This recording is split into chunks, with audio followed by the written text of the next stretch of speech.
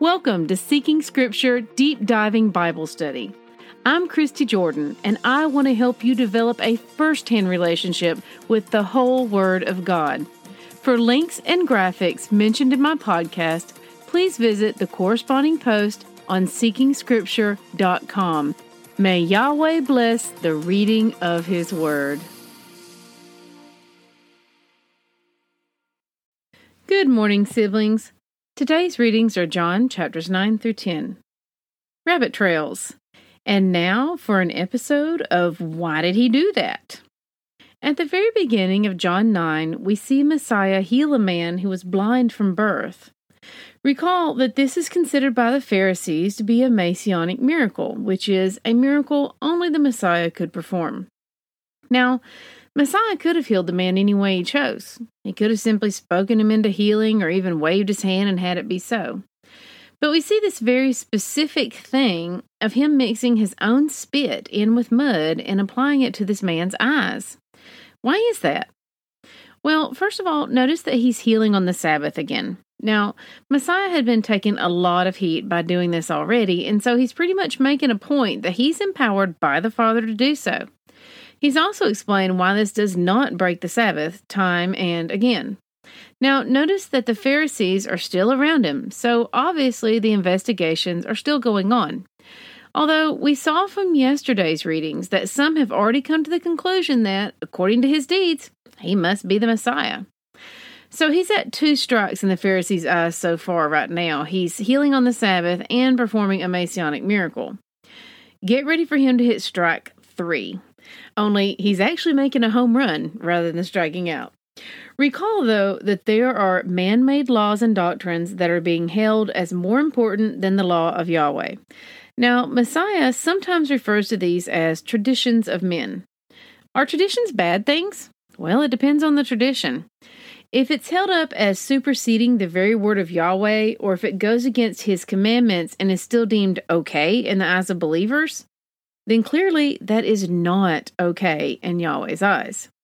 Obviously, any such doctrine that is treated as greater than Yahweh's commandments is going to be pretty out there. And here's proof and explanation of why our Messiah did what He did. Okay, so here's the crazy thing. There is actually a Talmudic law that states, to heal a blind man on the Sabbath, it is prohibited to inject wine in his eyes. It is also prohibited to make mud with spittle and smear it on the eyes. So, of course, that is exactly what Messiah did. Breaking barriers and busting through expectations, that's our Messiah. Now, side note in their defense, I'm not just picking on our Jewish brethren here. We Christians have lots of doctrines and traditions that we often treat as greater than or above the commandments of Yahweh too. It's a familial affliction that has been repeated for generations, and there's nothing new under the sun. But that does not mean we as individuals cannot follow in the footsteps of the prodigal son in return. They were likely as oblivious to their errors as we are. When you're deeply steeped in tradition and following it just as your forefathers did, it can become so ingrained that we never think to question it. And we can clearly read the word speaking against it while never realizing that it's speaking against what we're doing personally. Another reason why, in order to spiritually mature, we must learn to use the word as a yardstick, with which we must always measure ourselves by first and foremost. Now, I'd like to backtrack a bit and talk about another part of this same section. In John 9, verses 3 through 5, we read, As he passed by, he saw a man blind from birth. And his disciples asked him, Rabbi, who sinned, this man or his parents, that he was born blind? Jesus answered, It was not that this man sinned or his parents, but that the works of God might be displayed in him. We must work the works of him who sent me while it is day. Night is coming when no one can work. As long as I am in the world, I am the light of the world. The disciples automatically saw this blindness as a punishment, but Messiah tells us it was given to him so that the works of Yahweh would be displayed in him. So many of us have trials, impediments, limitations, as well as gifts, triumphs, and skills for this very same reason, so that the works of Yahweh will be displayed through us. Next time you find yourself pleading with Yahweh to change a situation, ask Him to use you to bring glory to Him in that situation as well. The Bible is such a personal book, letters and wisdom directly from our Father intended for us. Sometimes I read a story and I can't help but get completely caught up in it, swept away with imagining what that moment must have felt like. Now, the following passage is one of those moments. John 9, verses 35 through 38 reads, Jesus heard that they had cast him out, and having found him, he said, Do you believe in the Son of Man? He answered, And who is he, sir, that I may believe in him? Jesus said, You have seen him, and it is he who is speaking to you. He said, Lord, I believe, and he worshipped him. Lord, I believe.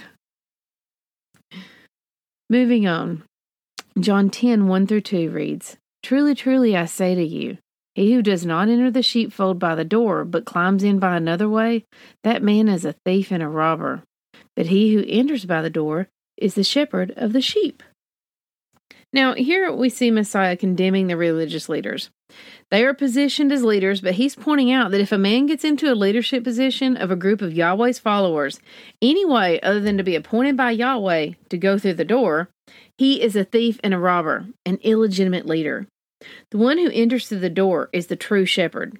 Messiah clearly states that he is now the door which those shepherds must go through. In John 10, 7 through 8, we read, So Jesus again said to them, Truly, truly, I say to you, I am the door of the sheep. All who came before me are thieves and robbers, but the sheep did not listen to them. I am the door. If anyone enters by me, he will be saved and will go in and out and find pasture. The thief comes only to steal, kill, and destroy. I came that they may have life and have it abundantly. I'm the good shepherd. The good shepherd lays down his life for the sheep.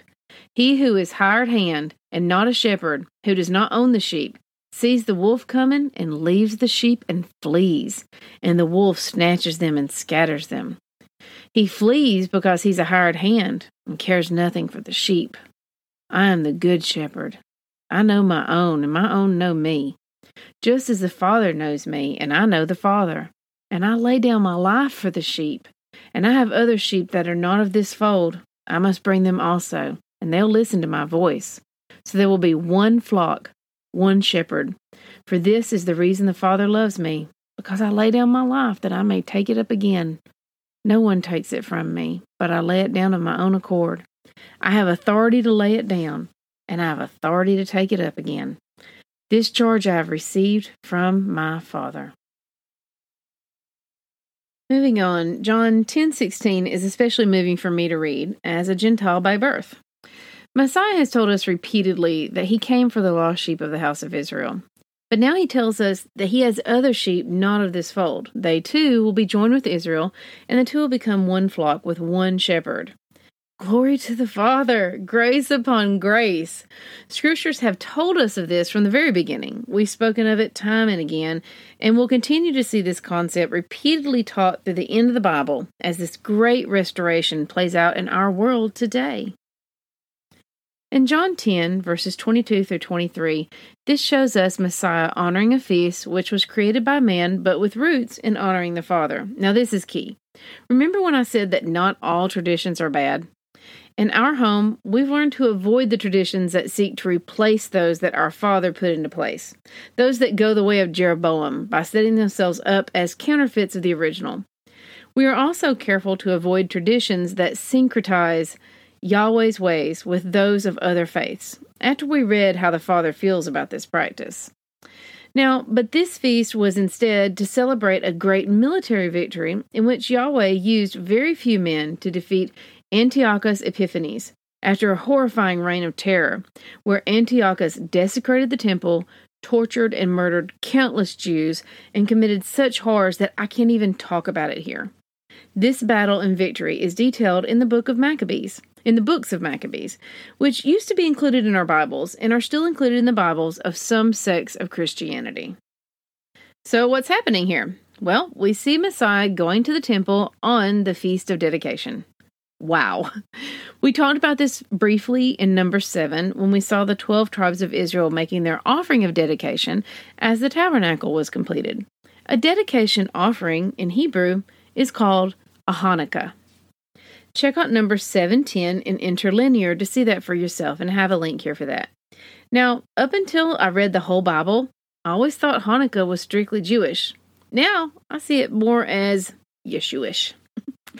Note, this is not a commanded feast. It is a man-made feast, but one that is rooted in honoring the Father, and one that the Father made it a point to let us know that Messiah took part in. I'm going to leave the rest of the rabbit trails to you today. I look forward to your comments. Test everything. Hold tight to what is good. 1 Thessalonians 5:21. We are saved by grace alone. Obedience is not the root of our salvation, but it is the fruit. May Yahweh bless the reading of His word. I love y'all. Bye-bye.